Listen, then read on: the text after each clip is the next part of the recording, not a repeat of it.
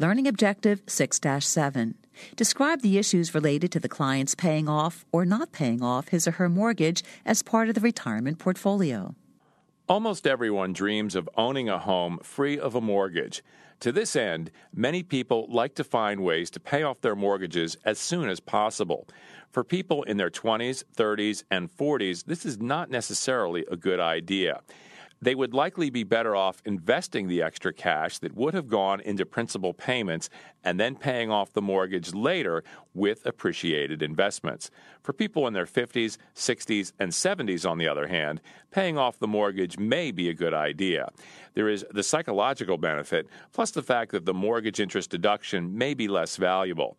In addition, the need to generate extra income to make the mortgage payments may result in paying more taxes and making more Social Security benefits taxable.